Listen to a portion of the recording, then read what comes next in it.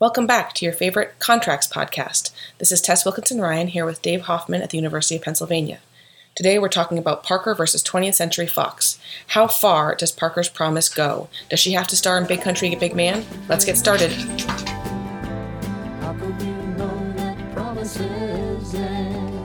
I love this case. I think it's really interesting. I think it's fair to say, a controversial part of the case book. Yeah. And there is a really interesting law review article called, it's by Mary Jo Frug. Yeah. And the article basically criticizes contracts case books for when and under what circumstances women counterparties appear in the cases. And the article makes sort of a point about this particular case. And actually, one of the case books it criticizes is the case book that, you're reading, our case book. So It criticizes that case book? Yeah.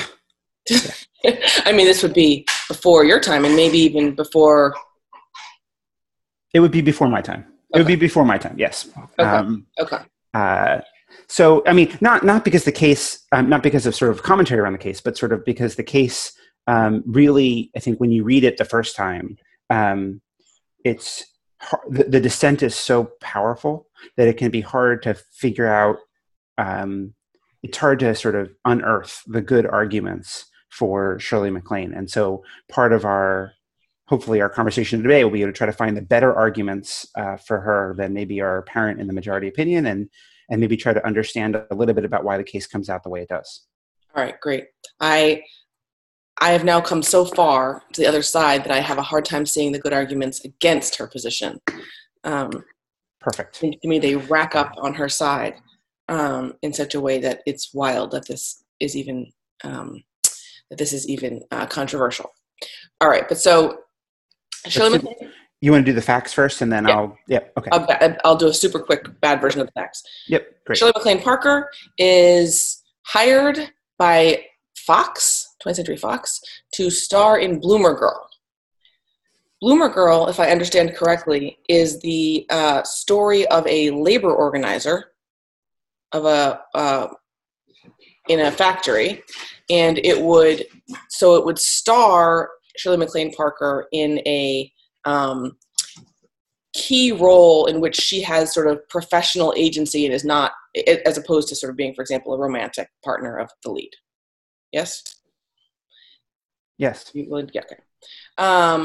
And the movie is pulled, and the studio says, we are going to ask you to mitigate losses here. We are breaching our contract, but you, as a person with a duty to mitigate, are being offered a different film. Big Country, Big Man. And by the title, as you can guess, this is a feminist exploration no, this is not. This is a Western movie in which she would be the romantic partner of the star. The question is what it means to have a duty to mitigate, or if that's even the right language. We probably would want to argue that it's not, in this context. And the case is a little bit interesting for a contracts case book, in part because it's an employment case. And so the rules are somewhat specific to the employment context, but the principles probably not. I agree with all that. I think the only thing I would add in a method acting kind of way would be that Shirley MacLaine Parker, is in the late 1960s, as I said earlier, sort of at the height of her stardom, she's a rising actress.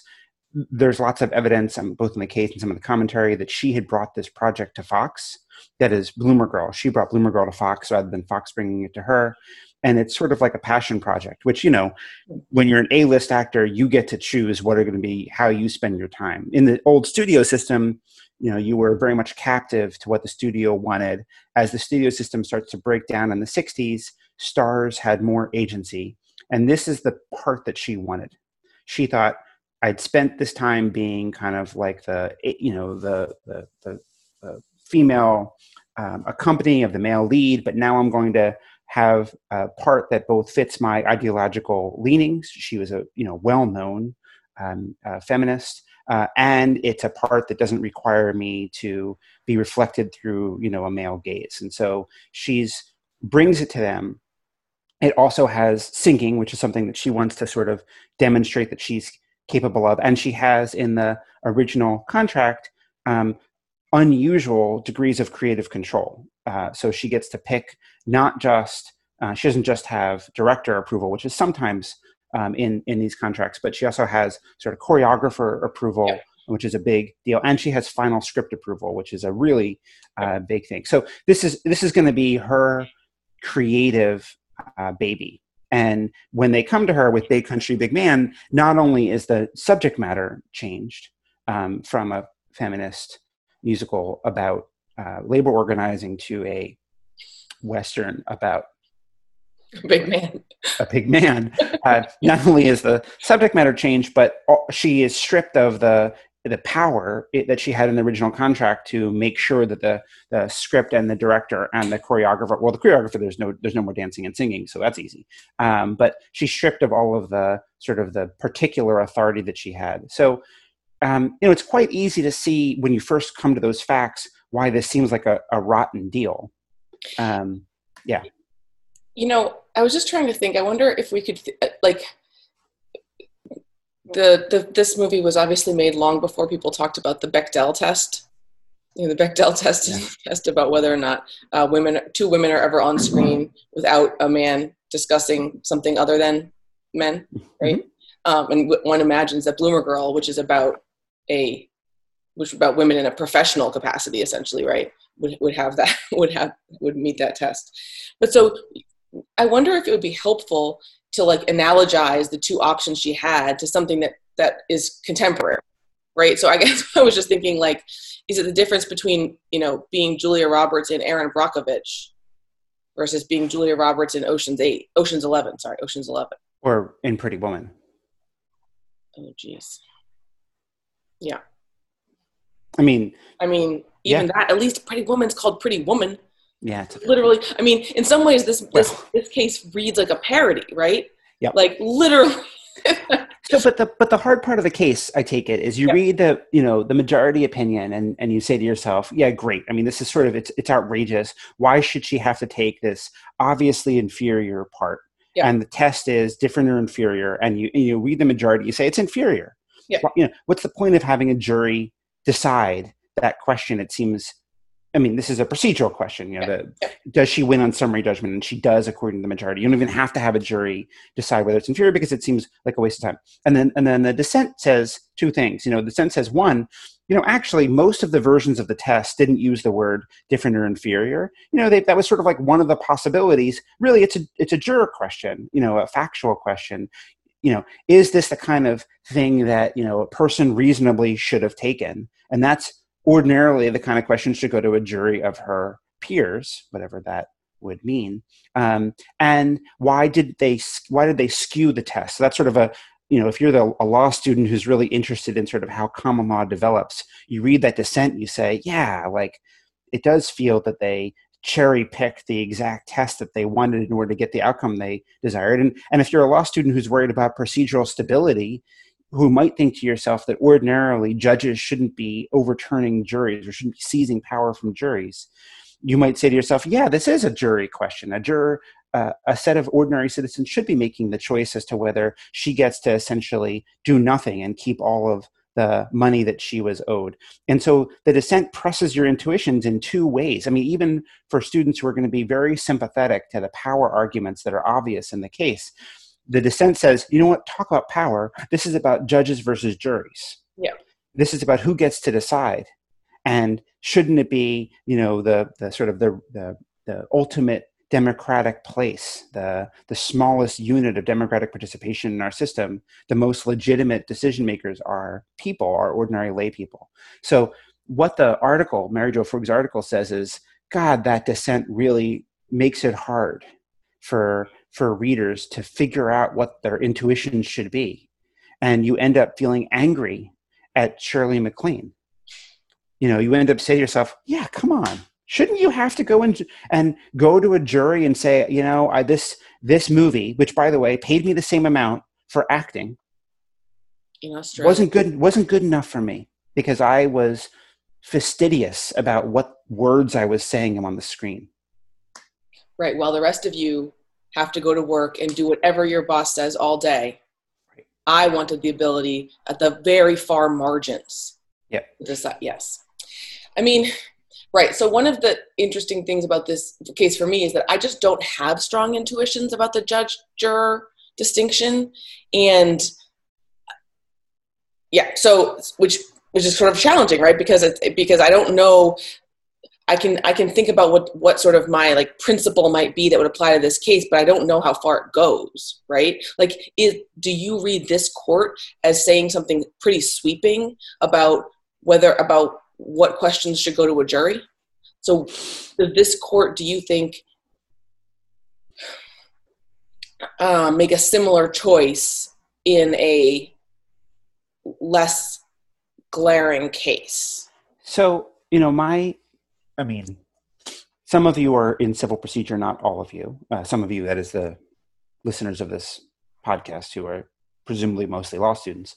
And one thing that civil procedure, I think, talks about is how juries have sort of been losing ground over the last, maybe 150 years.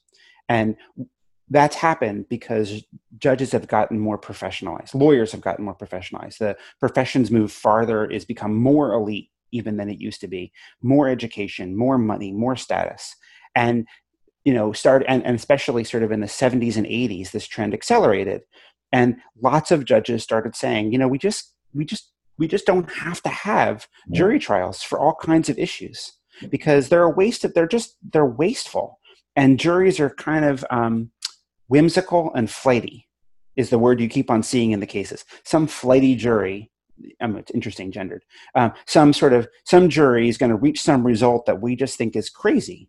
And we don't have to stand for it. The legal system's a professional, rational thing. Now, is this court thinking about that so clearly? No, but obviously they did say to themselves, we just don't trust that a jury could get to the right result here. I mean, if you really think that this is true, which I think it's true that she's getting a terrible offer. Yes, agree. But why couldn't a jury say that? I mean, right. So one thing you might think is that the court thinks the jury is not going to the jury is less likely to think through the incentive effects of its decision, right? That they're going to decide on the merits of the case in front of them, which of course, I think you see a lot of cases in contract law where the court is worried about that thing. The jury is going to see this and they're going to have relatively strong emotions. They're going to be like, no, wait, you can't breach your contract, right? Or in this case, you're already so lucky. Why should we stand up for you?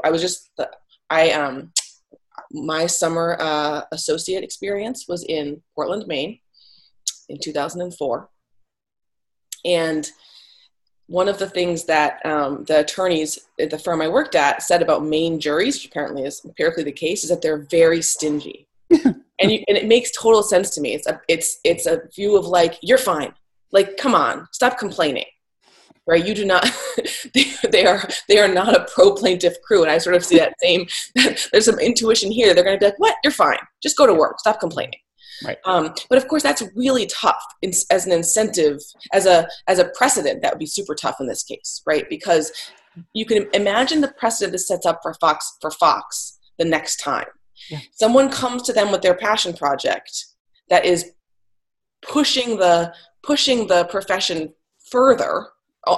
Sort of is progressive in some particular way. And Fox says, sure, knowing that they can just swap in their own project. I guess. I mean, sure. I mean, there's two things to say about that. One, of course, is that as the studio system weakens and as the star system strengthens, the studios really can't do that more than once. So, who are the big, who is the sort of the equivalent of Shirley MacLaine today, like an A-list actor? Hard for me to think because everyone's really feel like you and I are not going to be. This is going to be a terrible. This is going to be a terrible version. Tom Cruise. I mean, yes. It's true. We're definitely taking the podcast in a bad direction because we're both so. Let's do some pop culture. Pop culture. I mean, one. Is there like a mid '90s reference that we can bring to bear here? Jennifer Aniston, for example. Yeah. So, all right. So, just fill in blank here, listener, for whoever you think your A-list star is. And if they bait and switch that person, they're not going to work with the studio again, and no one else is going to work with the studio either. And of course, well, to be fair, that's a maybe, right? It's a maybe. We don't know that's it's all maybe, but it's all maybes all the way down to the turtles. I mean, your view that the studio system is going to want to exploit. I mean, what's in the studio's interest to do this? The idea is they have the person on the hook that they have to make them act. I think that the way that the system works a little bit now is it's a matching process. You're trying to find the person who's right for the part. And just would say B, the other thing is, of course, if the star has bargaining power, which Shirley MacLaine had, they could have changed the contract. Now, and this is sort of an unanswered question in the case, which is why that footnote, which says that there's a pay or play clause. How is it not dispositive? How is it not dispositive? So the footnote says, the pay or play clause basically says we're either going to make you play in this part, or we're going to pay you the money we owe you. So just to be clear, this is a footnote that's protective of Fox. Yeah. It appears to be written to protect Fox. Correct. What Fox promised was, we are only on the hook for one thing, and that is paying you for the film. We actually aren't on the hook for producing the film. Right. But so it's pretty wild that would not be right. That's not dispositive. So, when I thought about this in the past, and I think probably I said something, I assume I talked about this when we talked about this in class, if you're listening to this after the class discussion, is, maybe there's something about whether or not that clause is enforceable. So they did write that in the contract. But we're going to learn a little bit later in the semester that there's a doctrine that says that if you write down what your damages are in the contract, but you write them down in a way that doesn't match your actual damages, sometimes courts are not going to enforce that. They're going to say it's a penalty clause. It's an unenforceable liquidation or stipulation of the amount that you owe. And California courts historically were quite vigorous about enforcing that doctrine. They're a little bit less so now, but they historically, especially in the 60s and 70s, found lots of things to be penalty clauses in which parties tried to control their losses. And on the other hand, this was a very common clause in the industry. It had never been adjudicated. And so one possibility, for the reason that the court doesn't touch that, it puts it in a footnote but doesn't really deal with it, is they know this is a common way of doing business, but they also believe it's unenforceable, or it would be unenforceable if it was really pressed. The parties didn't really talk about it a ton in their briefs. And the court just said, we have this easier way to deal with this problem, which is to sort of say that the doctrine doesn't require mitigation under these circumstances, rather than saying that clause, which would be ordinarily unenforceable under our precedents, gets MacLaine out of her obligation now. But it's a hard one. Are we in the Supreme Court of California here? You ask great questions. I guess I do have a question about whether they need to be worried about being overturned. The answer is they're in the Supreme Court of California. Okay, great, thanks. In 1970. Mm-hmm.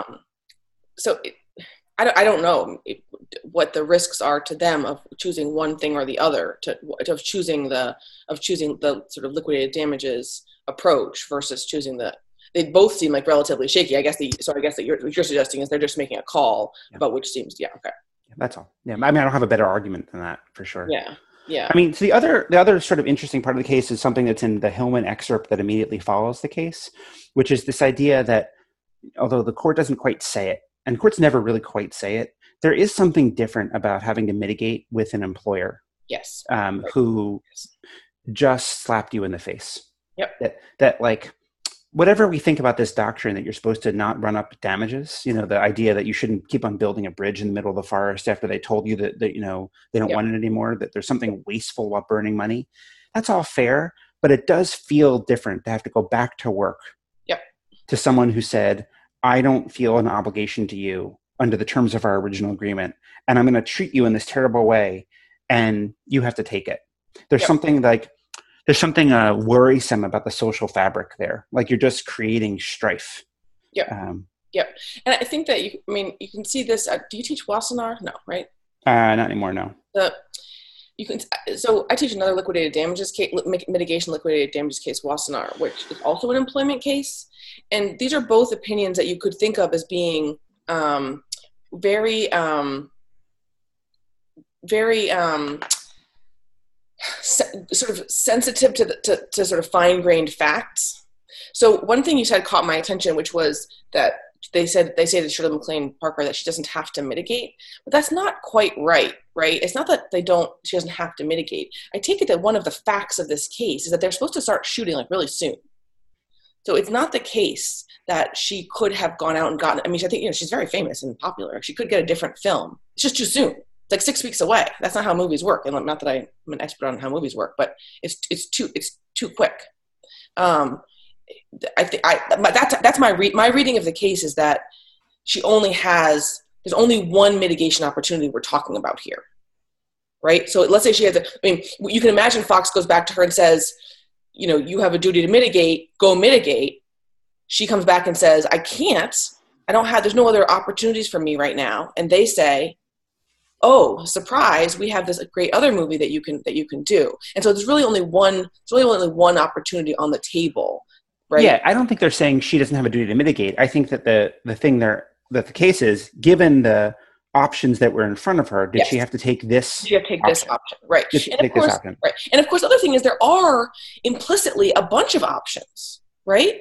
She is famous, as we say. So she could presumably decide that she was going to go to a Paramount cabaret. No? Oh my, yes. I was thinking she could do like she could be, or what's the place that you do comedy in New York in a cellar? This is really a problem for us. We should probably make a rule that we're not allowed to talk about any of these pop culture problems. Great idea. I was going to say Las Vegas. She could do live concerts. Yes. Right? Barbra Streisand. She could have been hired for people would definitely hire her for any number of things. Birthday parties. Private singing tutor. Yes. I assume that those were on the table implicitly as things ways she could have earned money.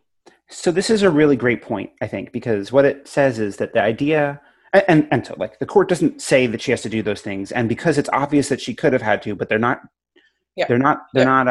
requiring that, they're not making her come forward to show that she didn't. Yes, right. Partly what this tells us is that the person who breached, it's for them to show that there were options available that weren't taken, that were reasonable. Yeah. She doesn't have to prove that she didn't, that she was unable to mitigate. They have to prove, the Fox, the breacher, the bad person. Right. Prove that there was a ready option in front of her that was just as good that she should have taken.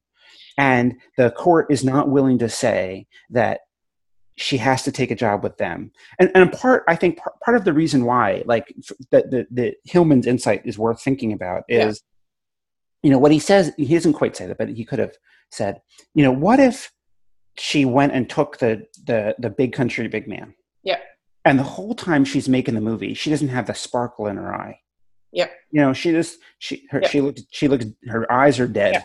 Yeah. And she's just pissed because it sucks. There you are. In Australia, that's something we're going to talk about. It's really hot, and you're in Australia, and you're in a dress when you wanted to be in bloomers, and you're not singing, and your ideological sort of goals are being quashed. And they look at the film, and it's a failure and the reviews say it doesn't look like Shirley MacLaine's heart was in it. Yep.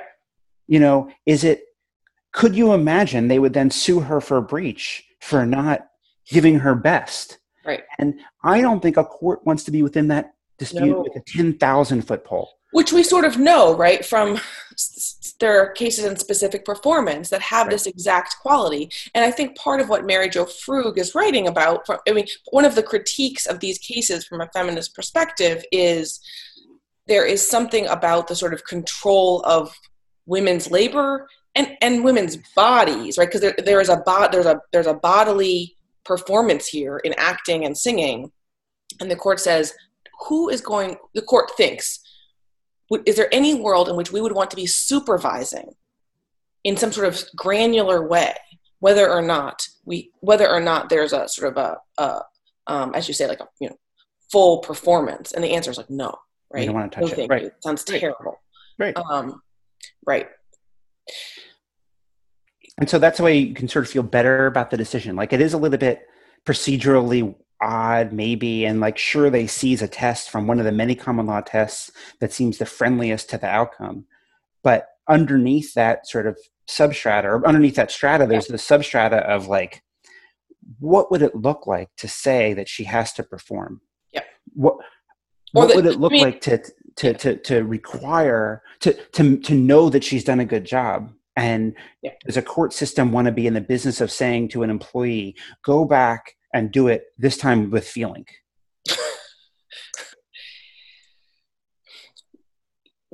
Do you think that the dissent, so imagine for a moment that Fox comes and says, listen, it's not just Big Country, Big Man that we offered her. It's Big Country, Big Man, or she could be the key grip on another film. We would have paid her very highly for that. Or she could have been she could have herself been the understudy in some other production. I'm not sure that's a thing, understudies in film, but okay. Probably not, that doesn't make sense. Okay, you get the idea. A lesser role. Does the dissent think that goes to the jury? Like, how far are they willing to go? I mean, it's a great question, because you have to think they couldn't possibly think that everything goes to juries. Like, do they think it's I guess I'm asking, is it a line drawing problem that they're arguing over, or is it some sort of more categorical error that the dissent is claiming? Right. That's a great question. I mean, I just don't have intuitions about this kind of, I don't have strong intuitions about the sort of procedural equities in some ways right here, especially because this is the kind of case in which I might actually imagine that the judge is more sensitive to the particulars than the jury. So, what the dissent says is that the inquiry in cases such as this should not be whether differences between the jobs exist. There's always going to be differences, but rather the differences which are present are substantial enough to constitute differences in kind of employment, or alternatively, whether they render substitute work employment of an inferior kind. What? This inquiry, in the instant case at least, involves factual determinations which are improper. So I think that leaves open the possibility that in a different case, so they say in the instant case, that's too hard to do. But in a different case, the key grip, for example, or the understudy, those would be differences that are so tangible, so palpable, that it wouldn't be worthwhile to send it to a jury. I guess. And I think that like it's so palpable for me to see why she's getting a different job here, even though she does the same things, even though in both cases she's a person pretending to be someone else in front of a camera for money and for the same amount of money, and presumably her trailer is the same, the food spread is the same, well, to be clear, Australia's not as good. True, but it's going to be in Australia. I've always wanted to go.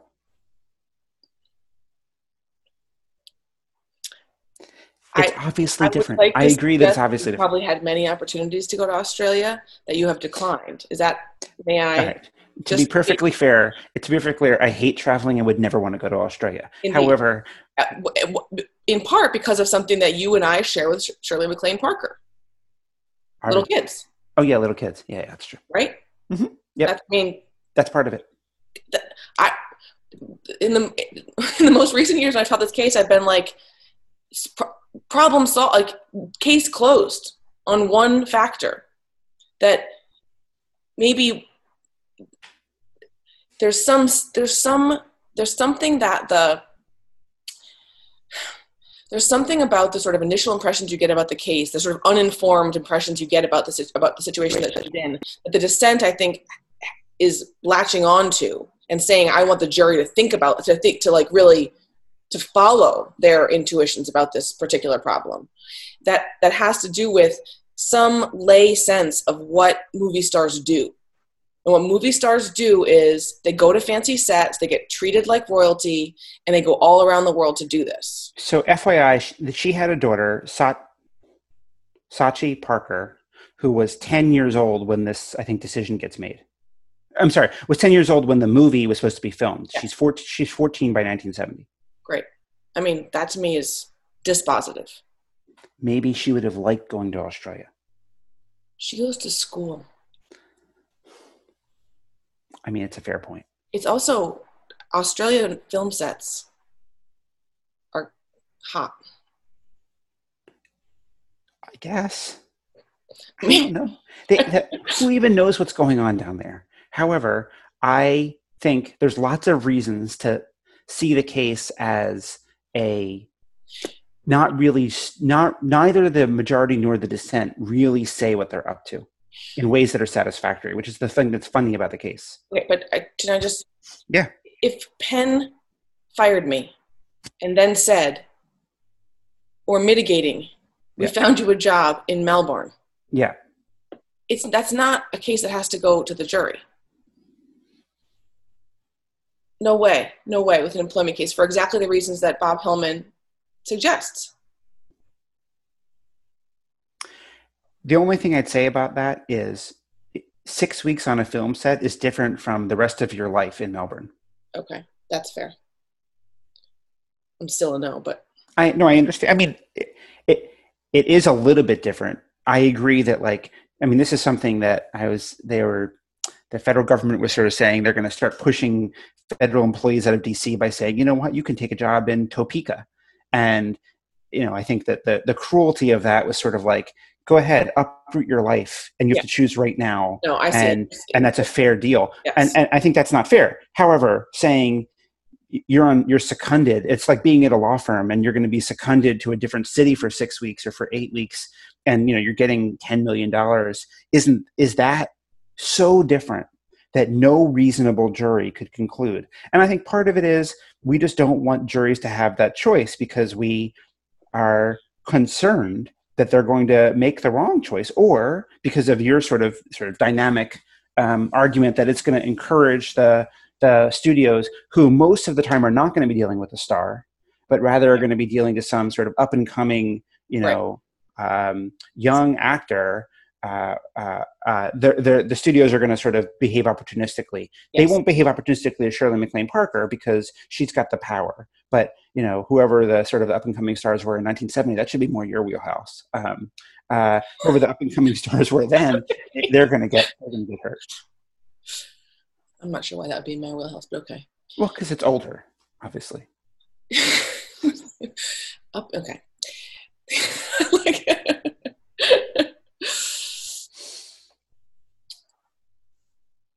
What else are we forgetting about this case?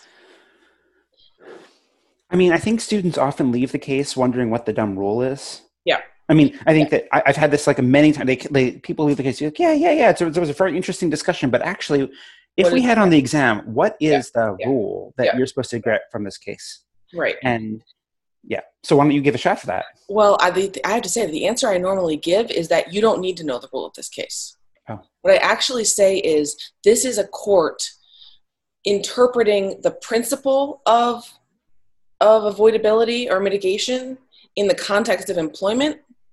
Like, this is a California court saying in California employment cases, the rule is different or inferior. Right? That is an application of the traditional common law duty to mitigate to a particular context. Yeah. I think I say something very similar, which is the case illustrates that the content of the duty to mitigate is going to turn a lot on the sort of the particular factual details. And those particular factual details might be about the people in the case or the nature of the contract. So in employment cases, here's some, McLean's an example of how employment cases make it harder to want mitigation. Yeah. And the closer the thing is to looking like an employment relationship, the less you're going to want to see mitigation, because it does have this icky part of owning the body, of sort of I've contracted for your whole spirit and labor, and I get it. And there's something icky about that, obviously. And it appears to give the breaching party another bite at the apple for terms that they have already given up. Yep. Right. So I assume Bloomer Girl was never going to be filmed in Australia. Right. But let's imagine. It wasn't. Yeah. No, that would make no sense. Or what am I saying? I don't know what people do filming, but there's already been a negotiation, right, in which all of these, dance director approval are signed off on, screenplay approval.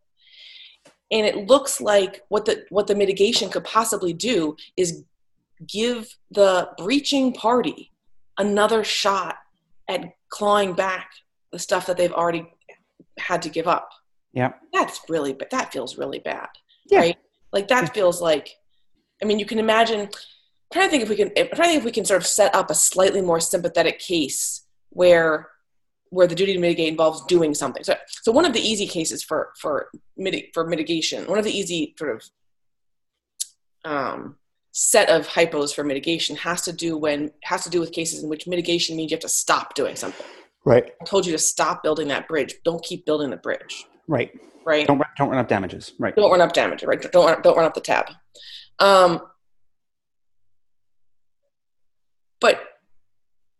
But you can imagine a case in which someone has been contracted to do some construction project. The developer decides that they're not going to go forward with the construction project. The contractor, the construction firm, is offered another job doing other construction, and they say, but we don't like this one. What we wanted to do was be building a high status building as opposed to a low status building. Yeah, exactly. Right. And that's a tougher question. I take it. It should be tougher. Right? Yeah.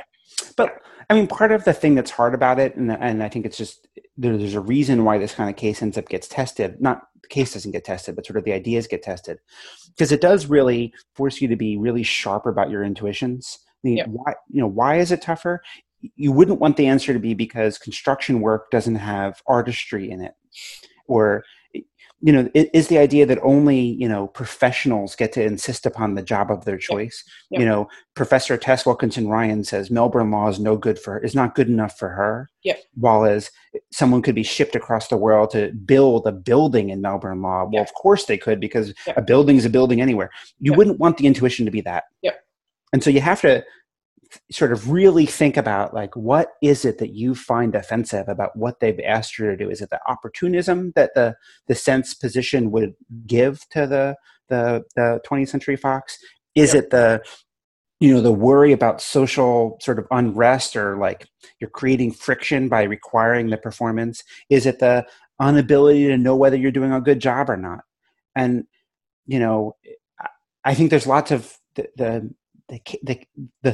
reason why we pick the case to talk about is because students do have this problem, because they leave the case and they say, like, it's just a morass. Yeah. I don't leave the case knowing what the answer is. And I think that hopefully what you heard of the discussion is we don't know the answer either. We think it's really interesting to sort of brood around or think about, but really the case is sort of about, under what circumstances does the non-breaching party have an obligation to reduce the total cost to the breacher? And that, the answer to that turns a lot on how bad you think the breaching conduct is, and what are the alternatives that are available, and what do they look like. And on top of that, you have this level of who decides, the sort of the judge-jury question. And on top of that, you have the question of how much incentives you want to give to breaching parties, and who do you think breaching parties are going to be. And so it all ends up being super indeterminate, and I think pretty interesting. Yep. No, that's right. And this case has, excuse me. So this case is, it has so many good things about it for discussion, but it also it's unusual. Most mitigation cases are not going to be mitigation cases in which the mitigation is being offered as a different contract with the same breacher. right? That's not usually what mitigation is. Usually mitigation is you go out and find a different job, right? Similarly, the fact that this is employment means that we're in a slightly different environment than the normal sort of common law contract. I'll say one more thing, which is that I've taught this case so since 2004 through 2 job market up cycles and 2 job market down cycles. Oh. And one really interesting thing I've noticed is that people's intuitions about the case turn sometimes a little bit on macroeconomic factors. So when, the economy is in a tailspin, people say like, oh my God, take the job. You should take the job. You should have to take the job. Who are you to be so precious about the job? But when the economy is doing well, people say, oh my God, don't offer this terrible other job. You shouldn't have to take a terrible other job. You should be able to stand on your principles and not take that job. And so there is something that's worth thinking about how sort of macro factors in the economy in ways that are really hard to sort of parse make their way into the cases that we have. I will be curious to see how this case ages in the modern era. Yep. It's coming to the end of its, I think, not quite yet, but almost soon. Coming to the end of being controversial. That's right. Right. Coming to the end of being controversial. There is something about the firm promising her money and refusing to pay and saying, no, you have to do what we say. You have to not, that's. All right. Great. Awesome. Bye, everybody.